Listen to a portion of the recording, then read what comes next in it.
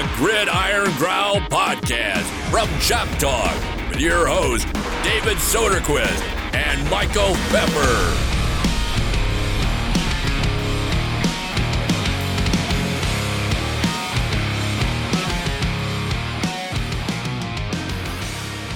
Welcome, everyone, to episode number 21 of the Gridiron Growl Podcast. This is none other than your boy, David Soderquist, along with lead man in charge from Chop Talk, Brian Fox Jr., and lead writer from Chop Talk, Michael Pfeffer.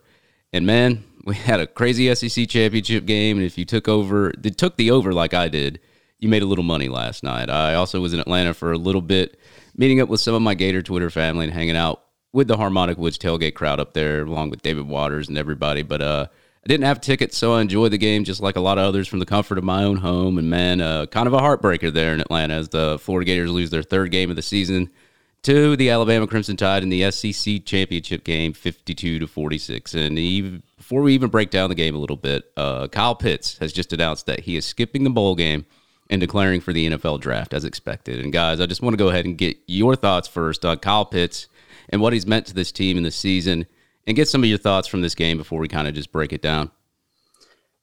Well, in my thoughts, Kyle Pitts is doing exactly what he should do, what he needs to do to protect himself and protect his family moving forward. There's nothing more that he can really give to this program, and there's nothing more that he can give to scouts that are going to be reviewing his tape as we get closer to the NFL draft.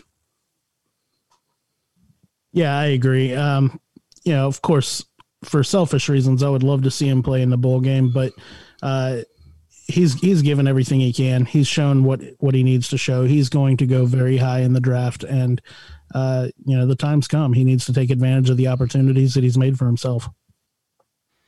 Yeah, I couldn't agree more. It was expected to. I would love to see him in the bowl game, but I don't blame him for skipping the bowl game and wanting to go to the NFL. I mean, that's a first round draft pick right there. I would take the money and run too. That's completely understandable here. And what Kyle Pitts has done for this team, amazing, especially with him being out a couple of games as well and sitting in that LSU game. Man, he's put up some godly stats already for this year, and probably would have eclipsed well over 1,000 yards. And I think just about the whole nation and all these NFL prospects know that. And yeah, he'll be selected very high, and I'm curious to see what team he goes to in the NFL. And it's going to be something to watch to see how many other Florida players, specifically the seniors that are considering the same thing and opt out of the bowl game as well and give a chance to some of the younger players that we've seen. Obviously, there's at least 3 different receivers that we could see make in this case as well, where you could see a Kadarius Toney or Trayvon Grimes also make that move. The next couple of weeks are going to be pretty interesting in Gatorland, I think. Also interesting is the fact that Kyle Trask has actually said that he's going to be speaking with his family and friends before making a decision. So him coming back is not completely out of the realm of possibility. Yeah, and that's been a big thing on Twitter right now. If Kyle Trask was to come back, I don't expect it, but if he was to come back at some kind of capacity next year, I know there's a lot of Emory Jones people out there, and I'm one of them too. I'd love to see what Emory Jones can do, but at the same time, man, if Kyle Trask says, hey, I want to come back and play another year, I'm definitely not upset, I can tell you that. But yeah, if he comes back, it would mean that he's projected to go probably in the third round of the NFL draft. Otherwise, I don't think it makes sense for him to come back. He's like Kyle Pitts. He's kind of already shown what he can do. And as far as Emory Jones goes, I want to see what he can do as well. But, everybody did get an extra year of eligibility, so it won't really hurt his status if he does come back. Yeah. And a lot of people worried about Emory Jones transferring. Emory Jones seems very, very patient. I don't think that would happen. But now if Kyle Pitts returns this year, you never know, man. Kids do crazy things. And I'm not going to complain whether he returns or not, man. I'm curious to see now if I don't think Kyle Trask would skip the bowl game being the quarterback of the team, but he could. He could say he didn't want to play in the bowl game.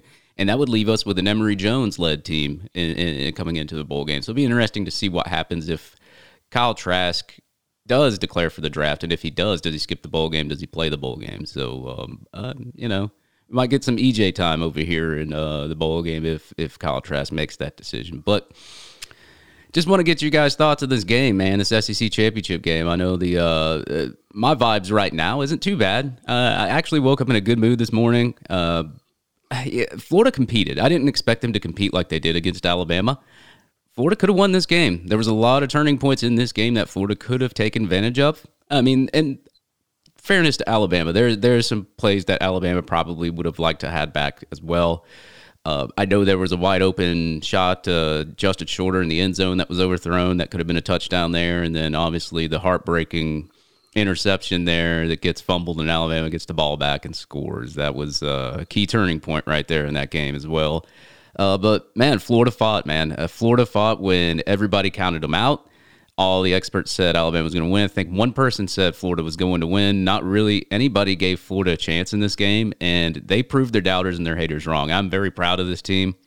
Very proud of Kyle Pitts, Kyle Trask, just everybody on this team. Tony had him a day. Just about every single receiver had him a pretty decent day, even Trevon Grimes with a touchdown. And, man, it's just a heartbreaker. Both secondaries got burned. Expected ours to get burned.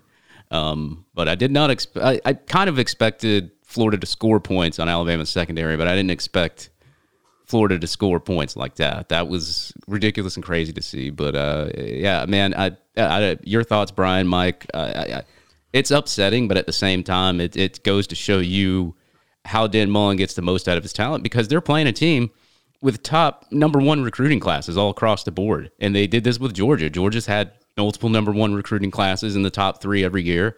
And Alabama is usually the number one suspect of multiple number one recruiting classes. And Dan Mullen's doing this with 9, 14, 11, 9 ranked classes. And that's goes to show you the development and the brains that Dan Mullen has.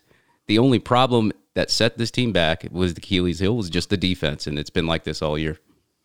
And Dave, this game really was a tale of two halves, because that first half, when you go in and it's 35-17, there's not a single Florida fan that's out there saying, "Oh crap, this is exactly where we wanted to be right now." And then the way that Florida came out in the second half, specifically the third quarter, they pitched a shutout. It showed pretty incredible resilience by some of these upperclassmen, some of these senior leaders out here. Yeah, David, you and I talked about this several times throughout the season. And honestly, at no point did I really think that this was the year that we necessarily would beat Alabama. But I said several times that I thought that we matched up better with Alabama than most other teams out there because of our ability to score the way that we do. That said, I think we showed at least that we have taken the next step in that we showed that with a perfect game, we could beat Alabama. Now the next step is to be able to beat Alabama without a perfect game, because like you said, there were several plays where we had the opportunity and we didn't take advantage. There were a couple of miscues, some overthrows, there were some costly penalties, there were the turnovers. All of those things added up to the end result. But I am pleased at the way that the team came out. They did play an excellent second half, like Brian mentioned. And, after the LSU loss, I really was kind of expecting a blowout. So for them to come out and fight the way they did and come out of it with just a 6-point loss, that's impressive to me. Also, Kyle Trask, the first quarterback to throw for over 400 yards on this Alabama defense this year. Yeah, I was about to go into that, man. Yeah, Kyle Trask had him, I think, his second best game of the season, passing-wise. I know he passed for 474 yards twice this season. But this game, he passed for 408 yards this game, and like I said at the beginning, man, both secondaries got torched this game. I'm not going to take anything away from Devontae Smith or Najee Harris or Mac Jones, because they had themselves one hell of a game, and both offenses just did fantastically. It just made for a great game to watch, whether you were an Alabama fan or a Florida fan. you were watching this game and saying, wow. And you never thought for 1 second that one of these teams, maybe around that second quarter when it's 35-17, but you never thought for 1 second, coming out of that third quarter that, Alabama's going to run away with this game or Florida's going to run away with this game. I know Florida played from behind all game, but they kept fighting and they kept coming back. And they made it exciting down there with the 2-point conversion because Dan Mullen said all or nothing. He went for the 2 points. He got the 2 points. And even with the 23 seconds that we had left at the end of the game, this offense can score quick, and they scored quick in this game. They had some drives here that were only like a minute and a half for touchdowns, and it's just amazing how far Florida's offense has come within the past 2 to 3 years, but it's also amazing how the defense has dropped off these past 2 to 3 years, and it's can't stop a nosebleed sometimes here at the University of Florida. But man, there's a lot of things that did hurt Florida in this game, and there's a lot of things that went their way. Fumbles, 5 fumbles this game. That you can't do that against a team like Alabama. That is, only 2 of those got recovered, but still, you're fumbling 5 times. That's the thing that really got on my chops a little bit was the fact that we had a case of the fumbles earlier this year with A&M. Then you had it with what was it? I think it was Tennessee. We had a bunch of fumbles in one game that almost cost us a game, but the fumbling was an issue. And I said it before in a couple podcasts. And this game you had 5 fumbles and 2 of them were lost. That really took away some key drives there for Florida that really could have made this game a lot closer or even could have gave them the win. I know Trey Dean had that interception that he looked like a targeting call to me that never got called, but fumbles that ball and gives it right back to Alabama, and Alabama scores. You could have really took away 7 points from them and probably put some points up for yourself. And I think that was one of the key plays in this game that did it in for Florida. And it is heartbreaking, but at the same time, man, Florida got some respect out of this game. Yeah, they absolutely did. Even Nick Saban said at the end of the game that, this was a team that didn't match up well. They didn't match up well against, and they created a lot of problems for Nick Saban's defense. So, once again, very proud of the way that they fought. Easily the best team that they've faced all season, probably the best team in the country. So coming out of there with that close of a game, it's very encouraging. Yeah, and this is also a very good Alabama team. Nick Saban has said that this is one of the better teams that he's had in his, tenure at Alabama. That offensive line is pretty stout. Those receivers, those playmakers that they have are among the best that they've ever had at the University of Alabama. This is no small task, and it's not a small feat that Florida came out and did what they did and gave themselves a chance, and they had possession. They had the final possession with a chance to win the ball game. Yeah, that's something we're not used to, man, because I think the last time Alabama scored 50 points on Florida in an SEC championship, they were not really in that position. I think they would have had to have put up like 6 touchdowns to get back up to where they were at. So, yeah, this team has made strides. It's with the recruiting classes that we've had. Now, I know we've had top 10 recruiting classes, number 9, and one of them was 14 that Dan Mullen had to start off with. The other one was like 11. We've had 2 number 9 classes there, but man, for a coach to go out there with that kind of talent against that kind of talent and prove that, hey, we're going to take you on. We don't care what you have. We don't care about your 5-star offensive linemen, your 5-star receivers, and lay it all out there on the field, man. It was really a nice game to watch. Even though we lost, and I'm actually feeling pretty good, man. Our team has made strides. I think they're just going to get better, whether Kyle Trask stays or he goes. I'm really excited for Emory Jones, and I'm excited for this future, man. And that's pretty much my take on it. I know a lot of people are upset. I am too, but I didn't really expect to win the game. I didn't expect the game to be this close, and I think I had predicted 57-45. I remember that, and then y'all made fun of me and said, "Hey, David, will you predict a safety or something?" And I'm just like, "Yeah, sure." But my prediction was close. It was 52-46. So. It was pretty close, yeah. I want to point something out, just to kind of give a little bit of context to just how good this Alabama team is. coming into this game, Florida was 187-0. So through 187 games, undefeated when they scored 40 points or more. So they put up 46 points last night and still lost. That just is a testament to what a complete and good team Alabama is. Yeah, and a lot of people are on that firing Grantham train, and I think that I'm kind of on that one too. But I mean, we'll see what happens. You know what happens after the end of these seasons, man. There's some changes, and we'll see whether Grantham moves on somewhere else or they just want to keep him there. And hey, it's at the end of the day, it's going to be what it's going to be. There isn't anything we can do about it. We can complain, or we can just hope Grantham and the defense gets better. But I don't. Well, personally, Dave, before we move on from that, I do want to ask you this: is this a Todd Grantham thing, or is this the players? Is this the personnel?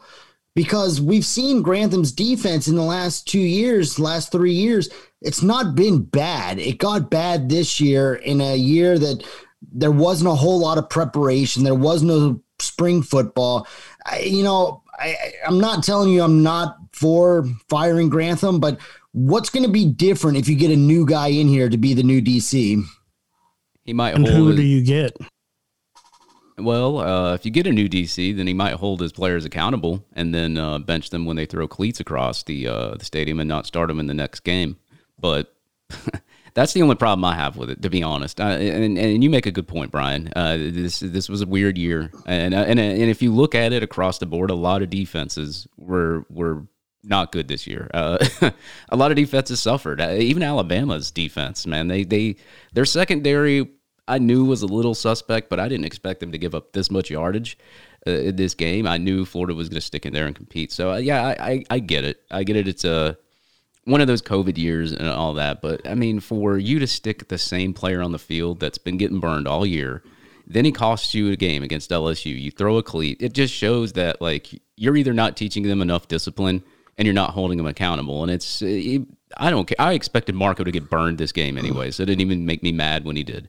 But the thing that killed me was you started him right off the bat. You could have at least sat him for a couple drives or sat him for the first quarter or something to make him learn, hey, look, dude, you got to straighten up and you're not playing good and now you're costing us games.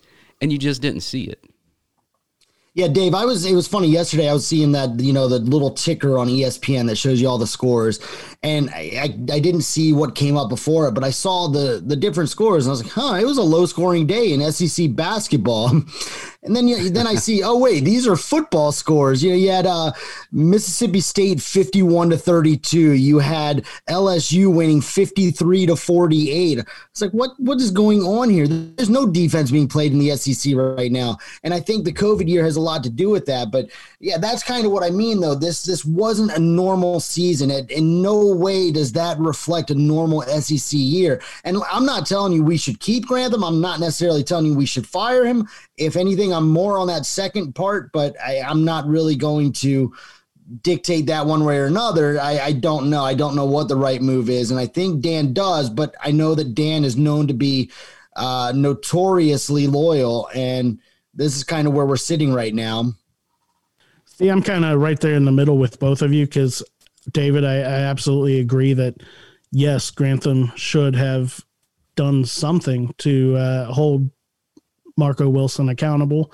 Brian, I'm with you. I'm not necessarily saying, hey, get rid of Todd Grantham. That's the absolute answer to the problem. I'm not saying it's not. On the reverse of that, in my recent article about, Dan Mullen living up to the Gator standard, I mentioned the accountability, and that goes from him as well. Just accepting the fact that the defense is mediocre and not, lighting a fire under Todd Grantham. That kind of goes into the accountability that I was talking about. So at no point was I, trying to say that Dan Mullen isn't the guy or that Todd Grantham isn't the guy. I just want to see moves to correct the situation. Right. You want to see you thumb wrestle me, I'll kick your ass. You want to see that kind of mentality, not absolutely. Yeah. Yeah.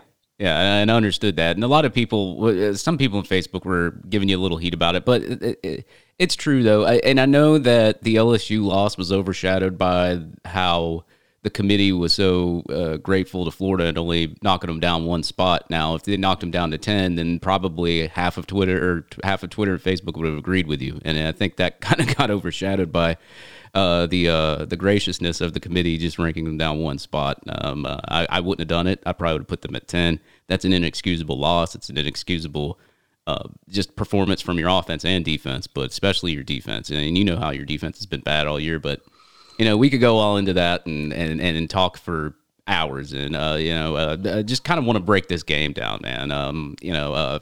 Alabama gets the ball first.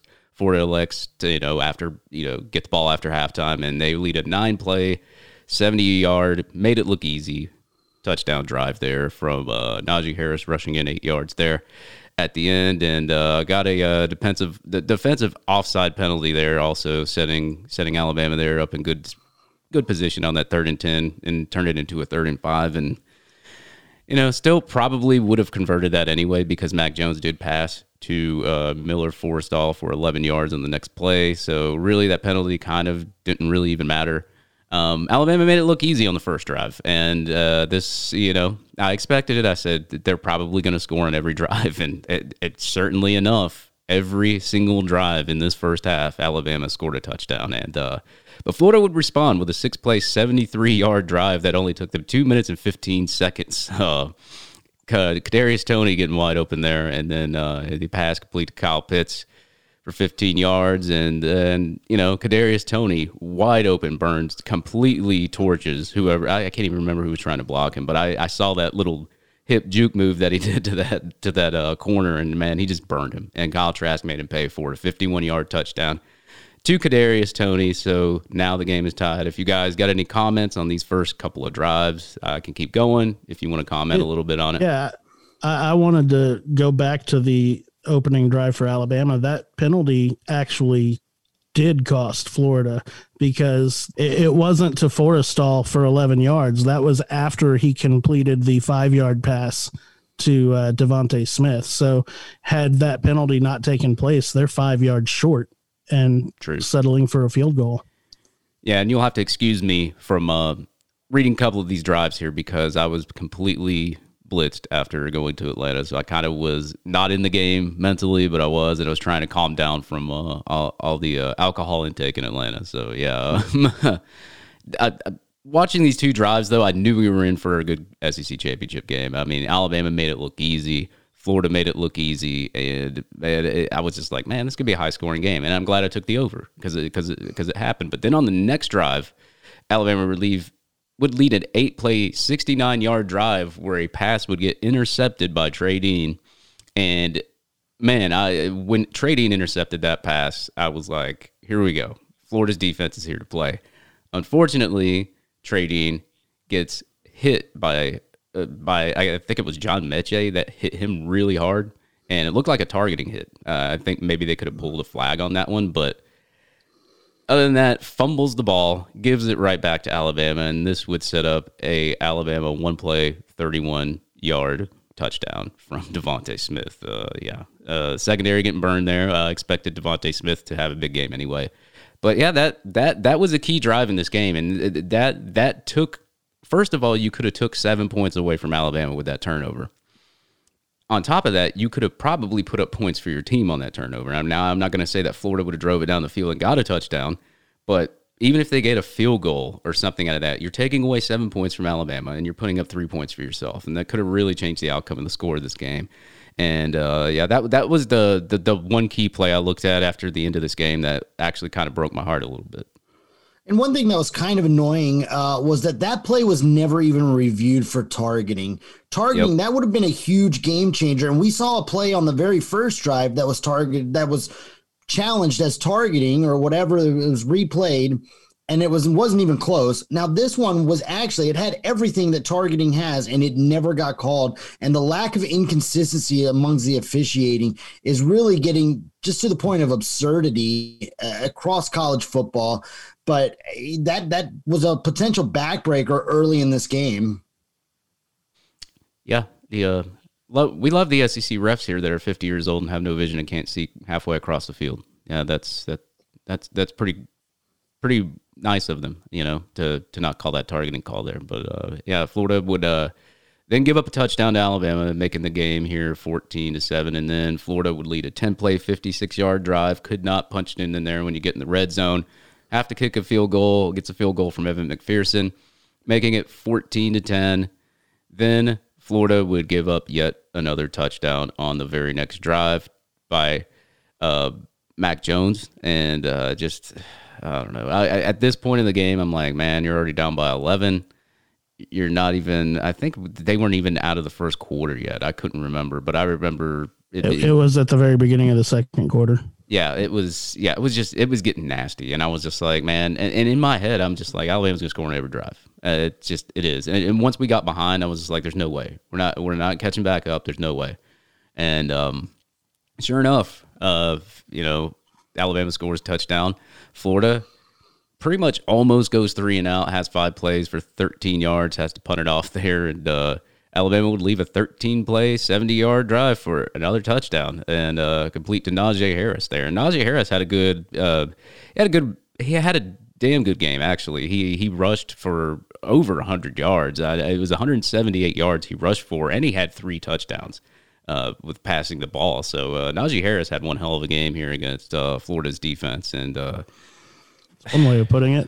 Yeah, it was he. Not only did he run all over our defense, he torched the secondary as well. I don't even know what to say on that one, but yeah, this would make the game 28-10 here, and then Florida would score really fast on a 1-minute, 19-yard drive, 4 plays, 75 yards.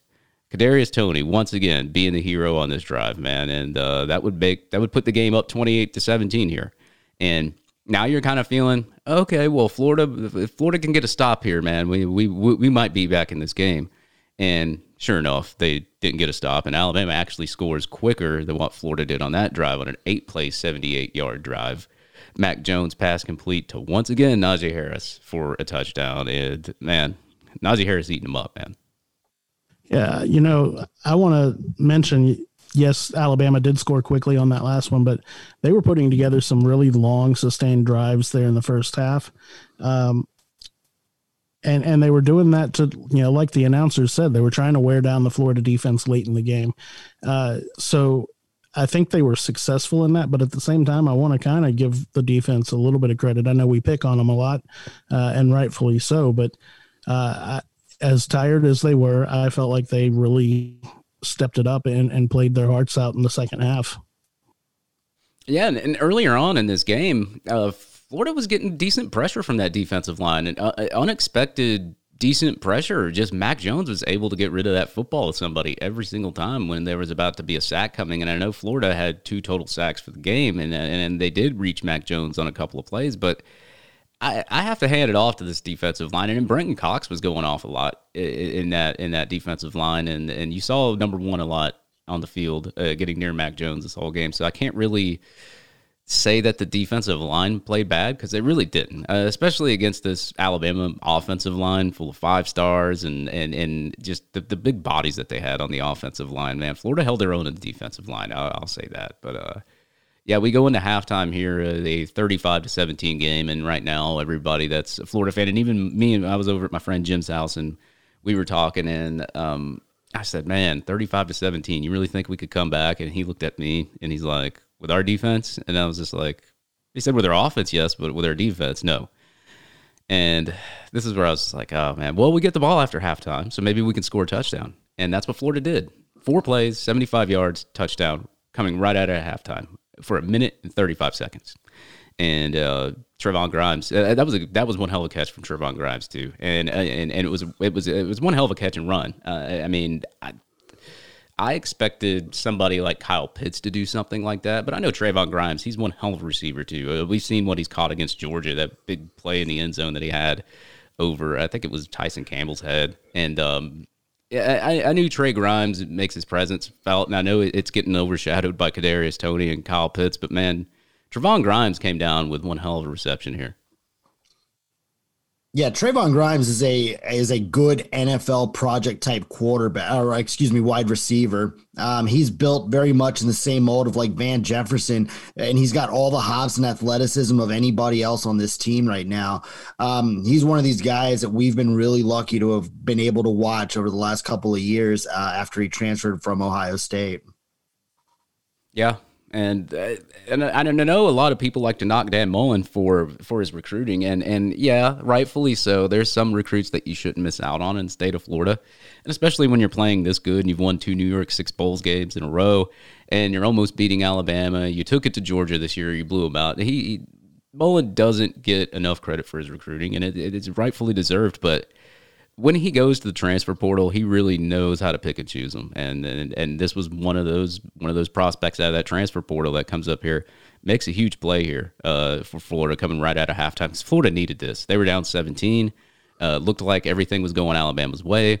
And then they come out here on a quick 1 minute, 30-second drive for a touchdown. And I remember, like I said, I was talking to my friend Jim before halftime, and I said, are we going to win this game? Or are we going to come back? He's like, nah, not with this defense. And sure enough, the next drive, Florida forces Alabama to turn it over on downs. They stop them on 4th down, on a 4th and 3, and it was a good tackle. Actually, a good tackle on that play. Devontae Smith stopping him from getting that 1st down, and then you're saying now the momentum's kind of swinging Florida's way a little bit, and this is where I think Florida could have taken advantage here. You stopped them right there. I think it was like the 30 or so yard line, and Florida, I mean, in my mind, this is where you have to score. And I didn't understand the play calling on this drive. I really didn't.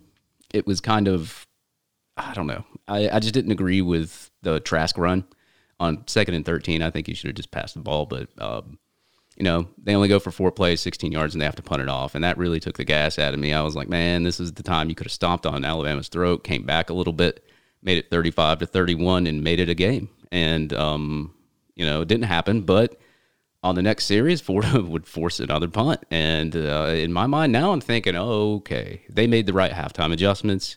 We're going to get some good play out of the defense. This is going to be a great game. And Florida scores on the next drive. 12-play, 80-yard touchdown drive, taking 5 minutes off the clock here, making the game 35-31. And now I'm kind of on the edge of my seat here. I'm like, okay, Florida just needs one more touchdown to take the lead. And unfortunately, they played from behind this whole game. But if y'all have any thoughts on that, I mean, the stop on the turnover on downs, I think was a drive that you could have really. I mean, you eventually score, and I understand that you eventually score, making it 35-31. But you get 35-31 here. Then, maybe you take the lead on the next drive. No, I hear you. Dave, I completely agree. I think that the play calling was atrocious there. It made absolutely no sense. Okay, yeah, you get the sack on 1st down, but on 2nd down, you call a run play, and you use Kyle Trask, who if he's going to gain yards, he's going to gain 3 or 4 just kind of barreling into the line there. It didn't make sense. It's incredibly disappointing, and it really set them behind the change as far as trying to get that 1st down there and continuing the drive, and it made absolutely no sense. And this is one of those drives that you kind of look back at the day after and say, what was Dan thinking here? Yeah, it's kind of one of those situations where you almost feel like he thinks he's got Tebow back there, or he's trying to make Tebow be back there. And that's just not what you have in Kyle Trask. And he does a great job of utilizing the talent that he's got. But there have been several times throughout the season where they make some just questionable play calls, usually where they'll insert the running game where it doesn't really belong, or they bring Emory Jones in when Kyle Trask is hot. You have to take advantage of that situation. You have to put points on the board. And look, if you're dead set on having a run play of that type, why aren't you bringing in Emory Jones? Because Emory Jones actually lit up that defense the few chances he did get running the ball in this game. It doesn't make sense. You have running backs. I know we didn't really see them touch the ball. So little that I'm curious what their names are right now. But it made zero sense to me to use Kyle Trask and to run up the middle like that. Yeah, you took the words out of my mouth, Brian. I was just about to say that. I don't understand if you wanted to run the ball like that, why didn't you have Emory Jones on that drive? Because Alabama was expecting Emory Jones. I mean, when you put in Emory Jones, most teams are expecting you to run the ball. And Alabama was expecting Emory Jones to run the ball, and he's still getting 10-yard chunks just running the ball against Alabama's defense. I don't understand why you just kind of didn't, or even if you wanted to put Emory Jones in for that play and kind of trick the defense, try to throw a deep bomb to the end zone or something like that. I don't know, but I think the better option would have been Emory Jones kind of just run it. I don't even know if you would run it up the middle or whatever kind of design run you would want to put on that play. I didn't understand that. That didn't really. I don't know. I didn't get that. But hey, maybe he thought he could throw off the defense running Trask, but it's going to take Trask all day to get those. Even if you throw right, and that's the thing. Even if you throw off the defense with Kyle Trask running, Trask isn't fast enough to blow past those defenders before they realize what's going on. Alabama's got linebackers running like 4.4s, 4.5s. They're going to catch Trask before Trask catches the yellow line for that first down. Kyle Trask is running like a 4.9 here, maybe even worse. Right. I'm curious to see what his actual 40 time is in the combine when we get to the draft here. But obviously Kyle Trask is not known for his speed. He's known for his elite passing ability. And, hey, he led like I said, 12-play, 80-yard drive right here to make the score 35-31. And I think at this point, Trask is amassed probably, I think, over 300 yards right now, or close to that 300-yard mark in this drive. But Florida would go up 35-31 here, and then on the next drive, they would give up a 10-play, 75-yard touchdown once again to Najee Harris, run right up the middle for 1 yard for a touchdown. But this was the one that Campbell. I think there was one drive where Marco really got burned, and that's been a common theme this whole year, so it's not really a big deal. But I know that Devontae Smith, and I didn't understand this either. We were talking before the podcast, Brian, that you had Marco on Devontae Smith. Why wouldn't you put Elam on Devontae Smith and have Marco cover somebody else? I didn't get that either. That's one of the most alarming things is like, okay, I know that we've kind of given Marco a hard time, and that obviously the staff sees something different in him than we have. But at what point did you say, even early on, Marco's best matchup in this game is the guy who might win the Heisman Trophy at wide receiver over there.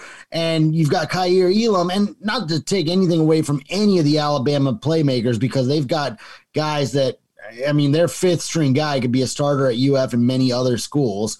But having Marco on that guy just made absolutely no sense, and he was on him almost all game. Yeah. You want to put your best corner on the best receiver. And Marco is not your best corner. I don't care what you say. I don't care if he grades as a champion in practice. You know who your best corner is. I didn't understand the scheme of not putting Elam there in that position. I don't know. The staff has done questionable things all year, and I got to a point where I just gave up. I just said, you know what, they're going to do what they're going to do, and there isn't anything that we can do about it. But anyway. Alabama goes up 42-31 here, and the wind's kind of taken out of the sails here for a second. What's that? And Dave, I think this next drive that you're going to talk about was actually probably the biggest drive of the entire game. Yep.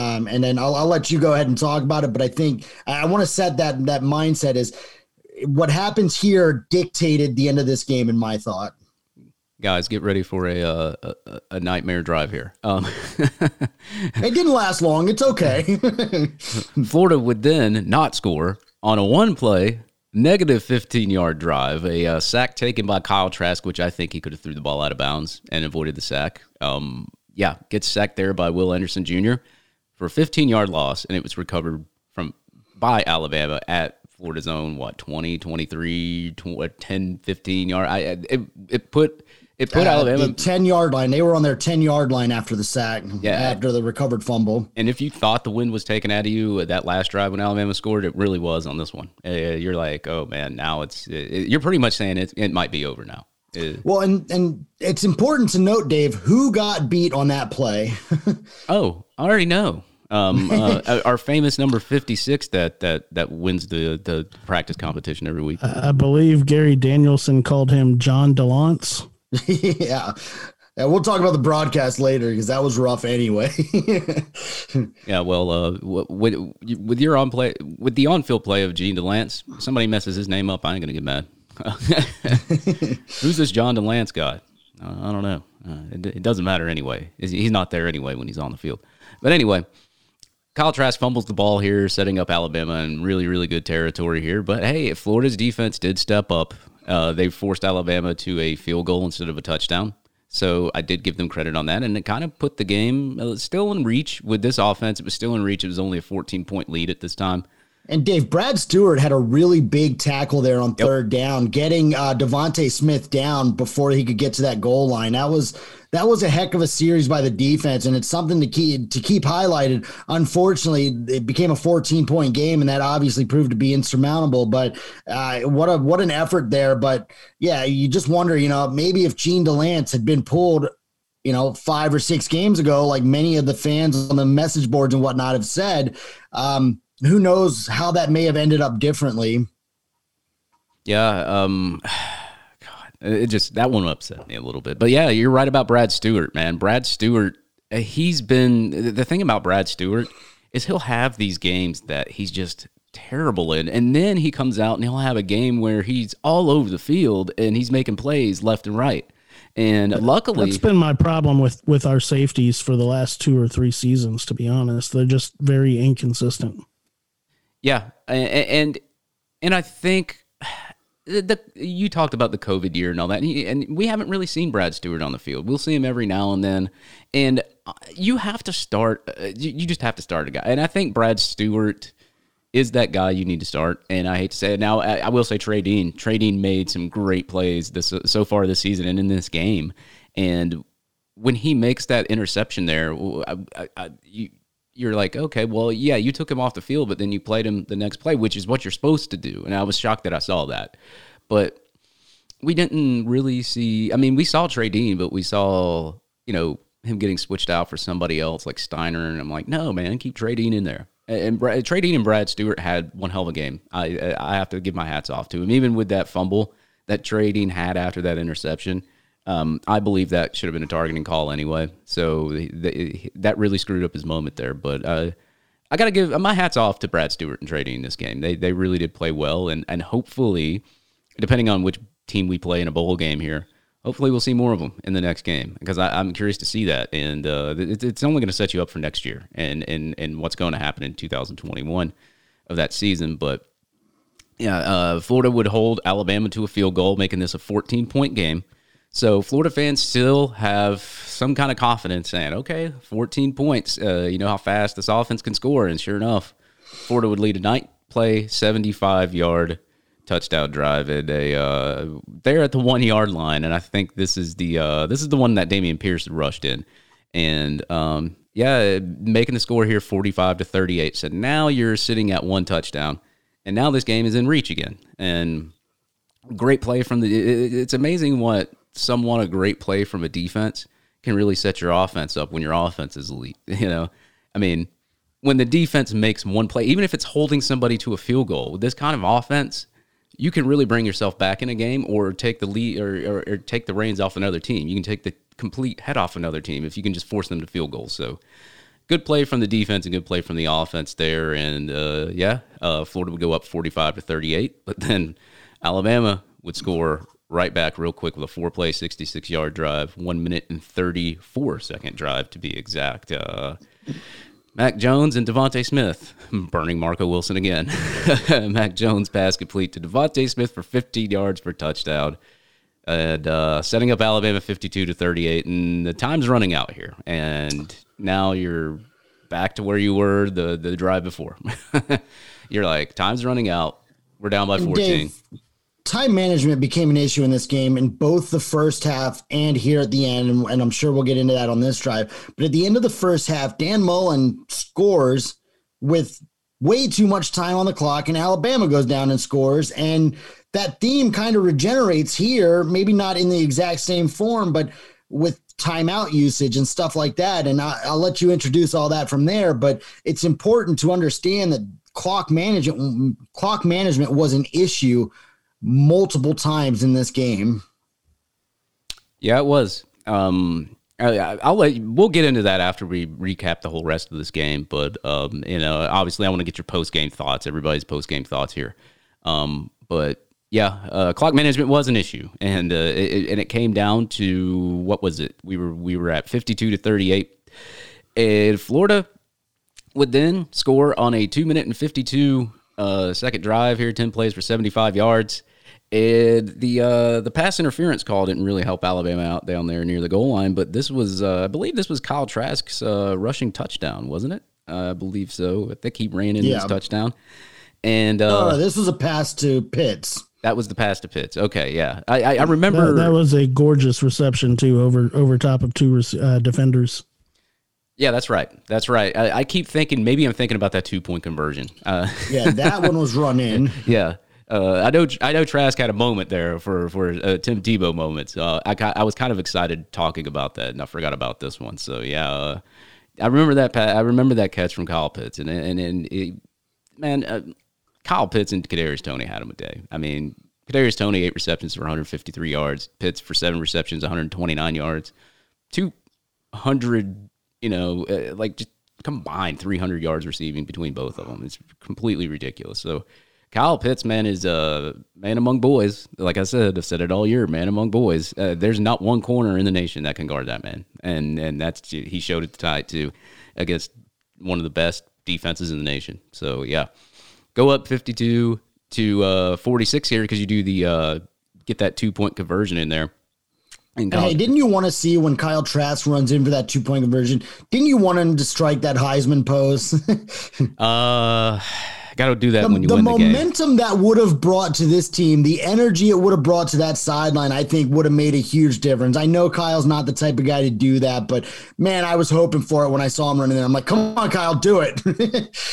Yeah, man. And when he ran in this 2-point conversion, in my head, I'm thinking, oh, dude, Florida's going to win this game. They're going to win this game. I said, Dan Mullen wasn't going for the tie. He didn't want to go to overtime. He said, no, it's either all or nothing.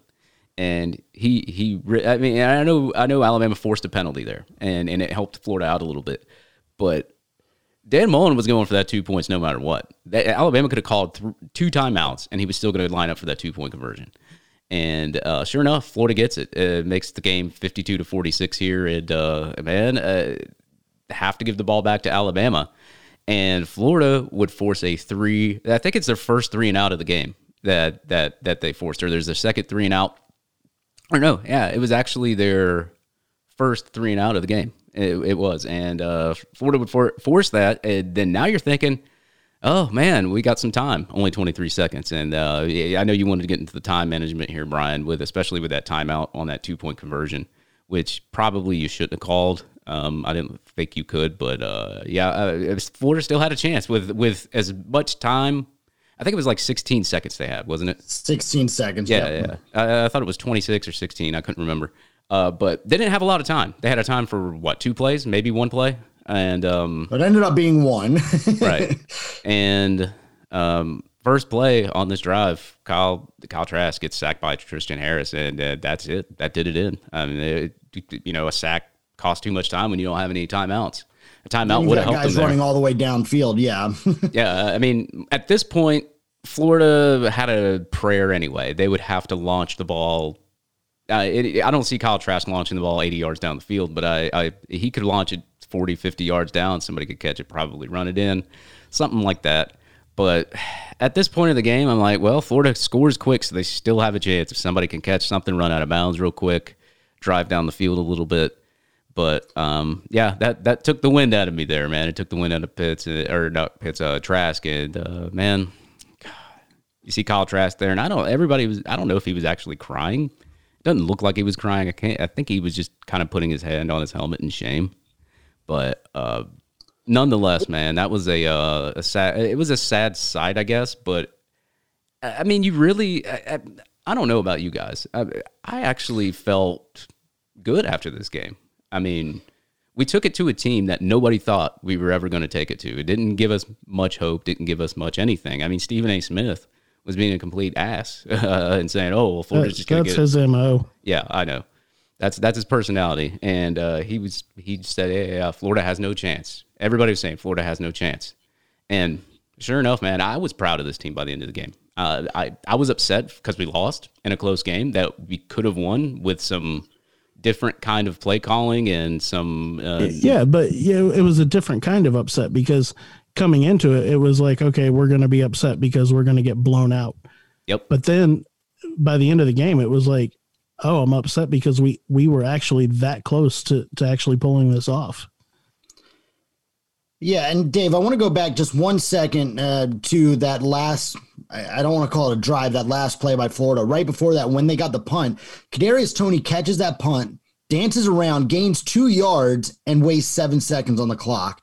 That, I think, was a bigger problem. And I'm not trying to I'm not trying to speak poorly on Kadarius Toney at all, but that's one that he probably should have let go and allowed there to be still 22 seconds left on the clock. It probably wouldn't have changed anything, but I think that's a teaching moment right there where you say, hey, Kadarius, in that case, we don't need you to do your showboating for 2 yards.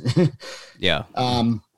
But no, I agree with Michael. I think we were all still a little bit upset, a little bit disappointed, but I think that disappointment was brought on by the fact that we all expected it to be so bad. And then we get to this point and we're like, holy crap, we have a chance. Alabama's not that much better than us. And so it kind of, instead of the disappointment and the anger, it's disappointment and sadness almost to an extent. Like, man, we were that close. And knowing that next year, this team's going to be so drastically different that this group, this core group of guys is not ever going to probably play together again like this. And knowing what we had, I mean, that's a sad reality in a lot of cases right now. Yeah, absolutely. Because, I mean, I've said this a couple of times this season, Kyle Trask, he's kind of a generational quarterback. He's one of those that only comes around ever so often, and he's had a very special season, but in a sense it was almost wasted by the fact that we couldn't get enough out of the defense to support what he was doing on the offense. Right. That's the upsetting part about this year. Your defense has been your Achilles heel all year, and I've said it all year, and it came to fruition, man. That's the sad part. Florida combined, Florida's 3 losses, they've lost for a combined total of 12 points. You lost to Texas A&M by 3, you lost to LSU by 3, and you lost to Alabama by 6. That's how good your offense was this year with how bad the defense was. Now, the LSU loss, you could say, was a little inexcusable. You should have really, even with the defense, you still should have took the top off on LSU. But I'd say it was a lot inexcusable, but that's just me. Yeah, and Texas A&M, the fumble, that killed it. And man, Florida, they're going to have to clean up fumbling. By next year. I know they got a bowl game still, but Florida fumbled the ball 5 times in this game, and luckily only 2 of them were recovered by Alabama, and one of them was a key fumble we just talked about. That I mean, you have to hold on to the football, and if you're about to get sacked, don't force anything. Just throw the ball out of bounds. And I don't know, man, but for a year like this, would you, as a Florida fan, would you have ever thought you would have a quarterback to throw for a combined total of over 4,000 yards in one season so far after the SEC championship and come within 6 points of beating Alabama? Mike, I'm going to let you take this one. Coming into this game, into this season, I'm sorry, I knew that we were going to see something special out of Kyle Trask. I don't know if I would say that I thought that we were going to see 4,000 plus yards and what is it, 43 touchdown passes? Yeah, I think it's 43. Yeah, so the offense moved a lot more efficiently than what I even expected, but I did expect to see something great out of Kyle Trask this year. I just said it a minute ago. That's what hurts about this thing, is the fact that I know we have such a talented guy under center, or behind center rather. And we just didn't make the best of the opportunity. When it comes back to that, we know that this team's going to look different next year, and it's going to be the game calling, the way that the offensive strategy, everything is going to be drastically different next year. And to see Florida struggle defensively like they have this year, I mean, it's kind of like, Dave, you and I talked about it earlier.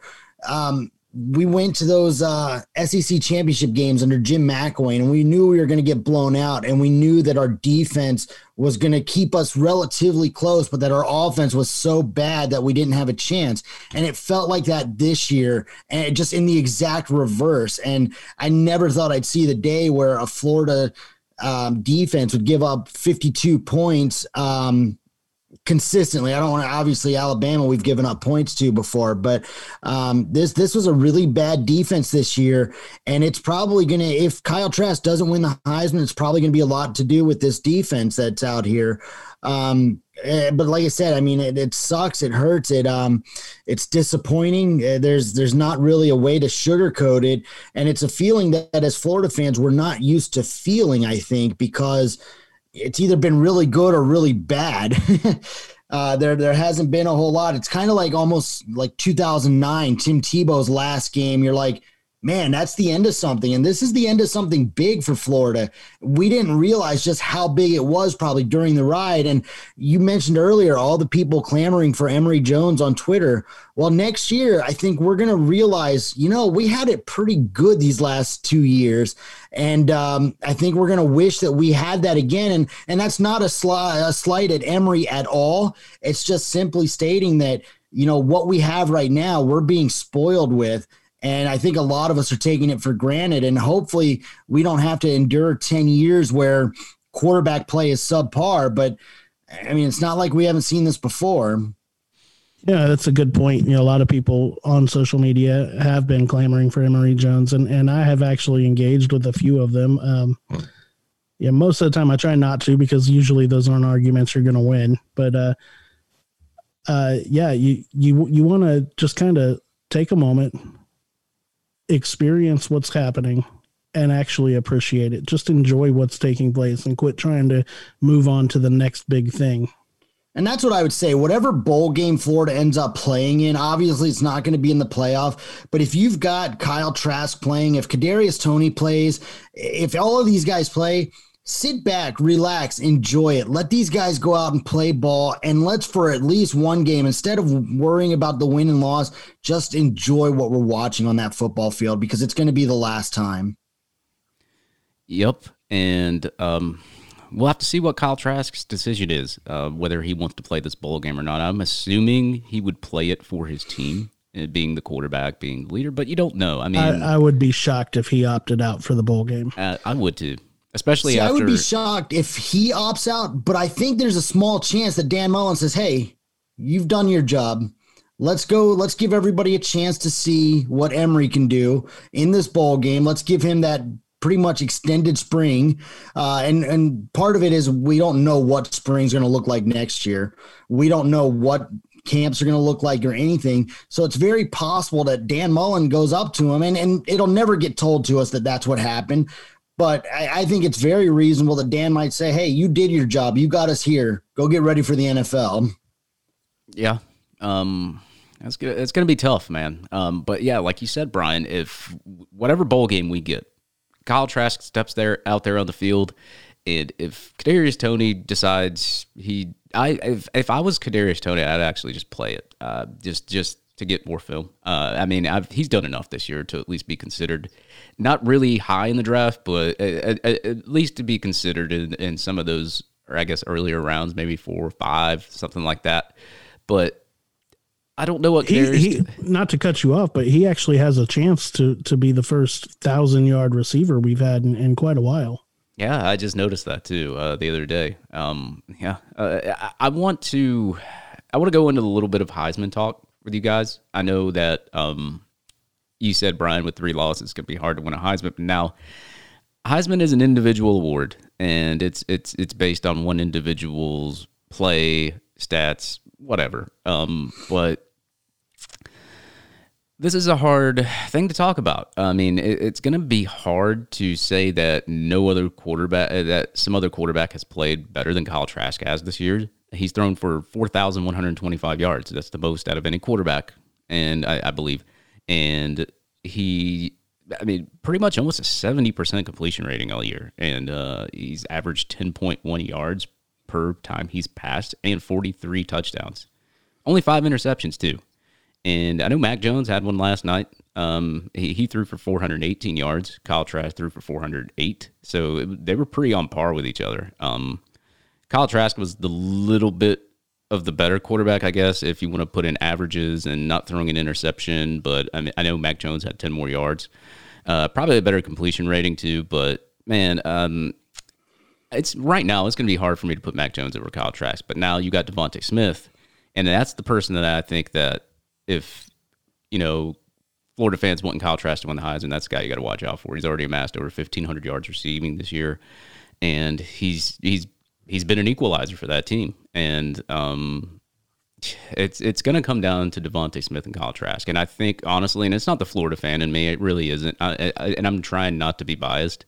I don't want to be biased, but how can you tell me that you can't give Kyle Trask the Heisman after what he's done as a quarterback with the talent that he's had, with the offensive line he's had, with just no defense whatsoever to help him out. And he's put up all these numbers and still managed to win 8 out of 11 games. And the games that you lost weren't blowouts because your offense was putting up such ungodly numbers that. And 2 of those were to the number 1 team and possibly the number 4 team. Well, they're number 5 now. They just had the playoff rankings, so they still have A&M at number 5. So I'm pretty sure A&M fans are pretty pissed off right now. I would be if I was an A&M fan. But so, Dave, for the record, I think Kyle Trask is going to win the Heisman Trophy. I think he will too. I partly, and we've talked about this before, I think Alabama's players, and that includes Najee Harris, I think those guys are all going to split votes, and it's going to cannibalize each other. And Trask has done nothing, and even if he's done nothing to hurt his chances. And if you look at this Alabama SEC title game, everybody went in with the expectation that Florida was going to get blown out. Kyle Trask led his team on that field and gave his team a chance until the very end. Yeah, and he put up over 400 yards on Alabama's defense, and that's one of the best defenses in the nation, and he completely torched them the whole game. And I know they torched our defense too, but nobody expected this game to be this close. The spread was 17 points, and I thought that was ample. I thought that was a pretty equal spread there. I would have probably came up with the same spread, but nobody expected a 6-point loss. And you still have sort of a chance to come back and win the game. And if you look at the drive chart, I mean, Florida had their opportunities, and they didn't capitalize on them, on some of the opportunities on defense. But can you really put this game on Kyle Trask? No. Kyle Trask did nothing but, fumble a ball when he got sacked? And that was, you can't really put the game on Trask. Well, and I mean, let's be real. Mac Jones threw an interception. He got lucky that he got redeemed, but yeah, neither quarterback was perfect, but both quarterbacks were very good. Yeah. What's your take on it, Mike? I think that had Trask been able to lead that come from behind victory, it's a shoe-in, not to use the shoe pun. However, last week I said that I think that there was no chance.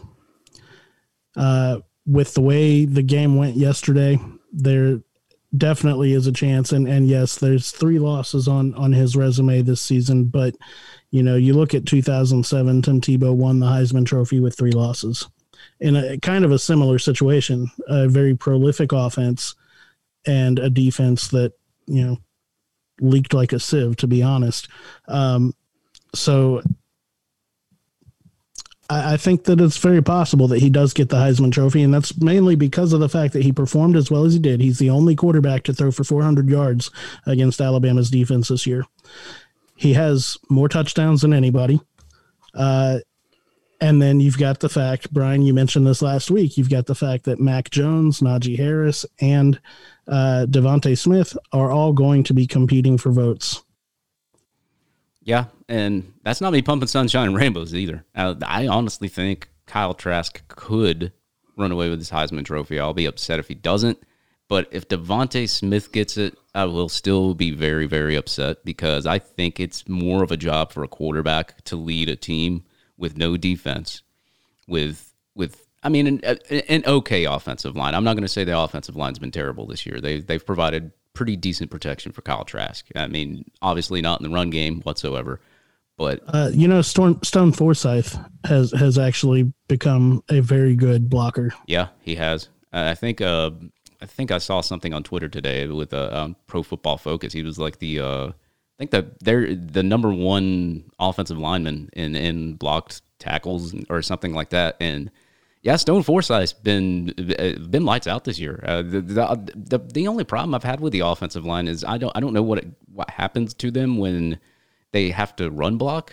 But I mean, they give Trask for the most part pretty good protection. Last night you saw it. Trask had time to throw the football. There was times where he got pressured, but it wasn't like a complete blitzing spree on Kyle Trask. Like you didn't see a ton of pressure. I mean, you did. I mean, I know he had gotten sacked, but the offensive line has played decent. Is what I'm going to say. And the only reason why I say decent is because we haven't really been able to run the ball. If you want to go in pass protection, they've been great. I'll give my hats off to them. Gene Delance was the only Achilles heel of that offensive line. We already know that. 56 was not as advertised, hasn't been as advertised. But the offensive line played pretty decent.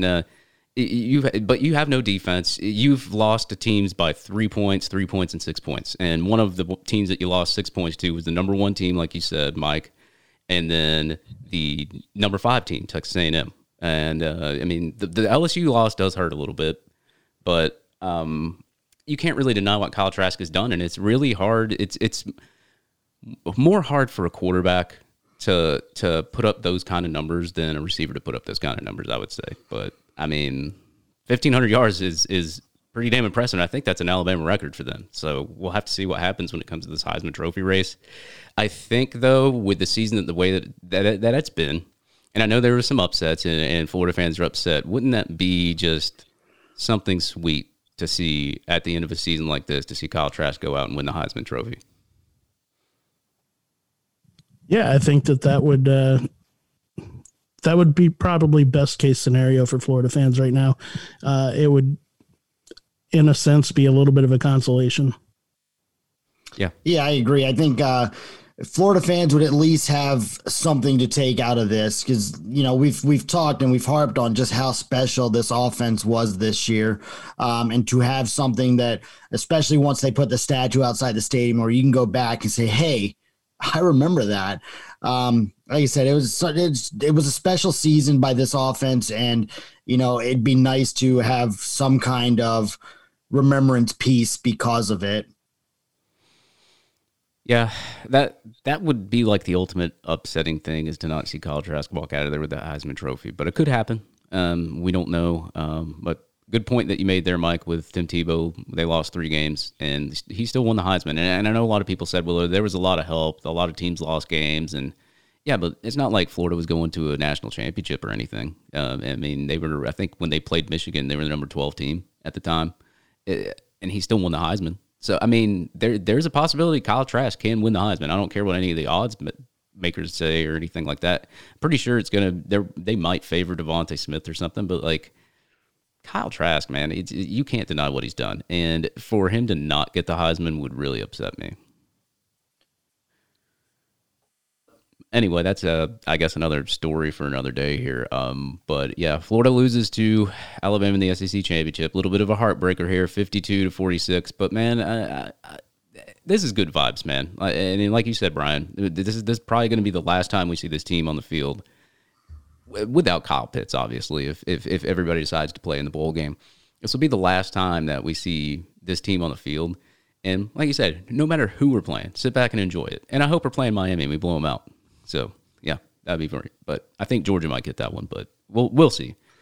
I know a lot of sites have said we might play Oklahoma. I'm not sure because Oklahoma and Texas A&M are 5-6, and I think 5 and 6 play each other in a bowl game if I'm not correct. So who knows who we'll get in a bowl game? But yeah, like I said, enjoy this while you still have it because next year will be very different. And and you never know. Emory Jones might be just as good as Kyle Trask next year. You don't know that. It's highly unlikely. He's had 3 years into the program, but we'll just see because it's going to be a different run offense now. You're going to have to run more of that spread. Emory Jones is more of a running quarterback. Does have a stronger arm there. And we've seen progression from him. I mean, when he's been on the field. That's kind of the thing. Yes, we're going to lose the core of the offense here. We're going to have completely different personnel. It's going to have a completely different look. But if there's one thing that I've seen from Dan Mullen throughout his career, it's being able to put together his offense to where it suits the personnel he's got. So I have no doubt that we're still going to see good offensive production. Will it be what we saw this year? I don't know about that, but it should still be fun to watch. Yeah. I'm excited for next year, whether Kyle Trask comes back or not. And a lot of people are saying he may. I don't think so. He's going to go to the NFL. That's my take on it. If he doesn't, that's going to be really surprising. But it's a free year of eligibility this year, so you never know what's going to happen. But Florida still has a bowl game to play. We'll see who they play in a bowl game. I'm not sure. I don't think the selection committee has made that decision yet. But I'll be interested to see who they play in a bowl game. I'm still up for this team, and I'm still interested to see where they're ranked. I haven't looked yet, but I know they were at that number 7 spot. I don't think they would drop that much with that kind of a game that they had against Alabama, but we'll see. It doesn't really matter where the ranking is now. Florida's not in the playoff.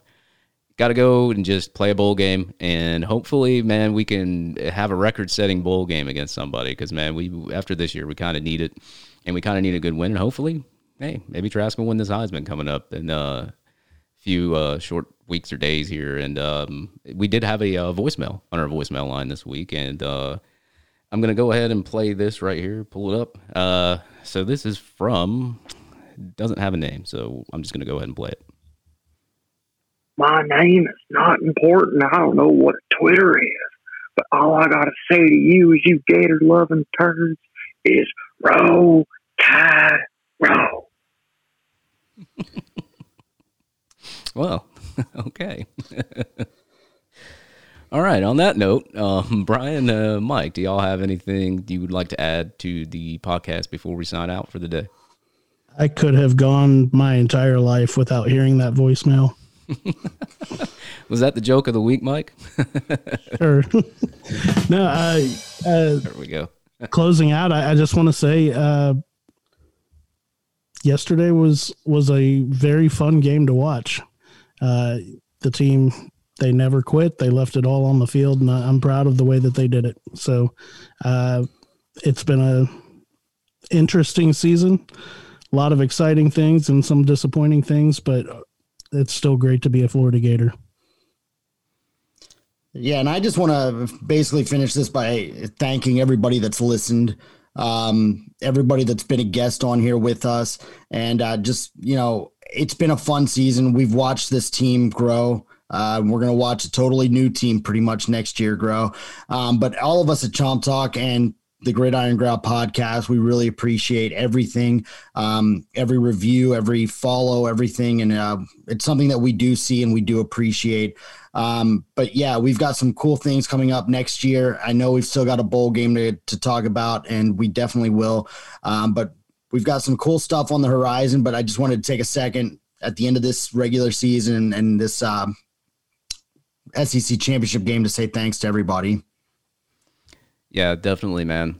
We started, looks about 21 weeks ago because we've had 21 episodes. So we started with 3 special guests, the first episode that we have had, and it's grown to what we've had now. And I like the feedback we get, and we may not be the most popular guys out there, and we know we're not, but we'd like to get you fans involved, and that's why we open up this voicemail line. And even with a message like this, I'm still going to play it, even though I don't want to hear it. I'll play it twice. I think Mike can go. He probably doesn't want me to play it again, but we don't care. You want to get your voice on our podcast, we'll play it as long as Obviously, it's not anything that we shouldn't be playing, but yeah, we want to be more in tune with the fans and get your voice on the show. And that's why we opened up that voicemail line, 352-888-4687. If you don't know the number, that was a voicemail sent in by somebody that was an Alabama fan, I guess. And I don't know if that was a troll message or not. It sounded a little bit like a troll message, but hey, you know what? We'll play it. And that gave me a good laugh by the end of this episode. And yeah,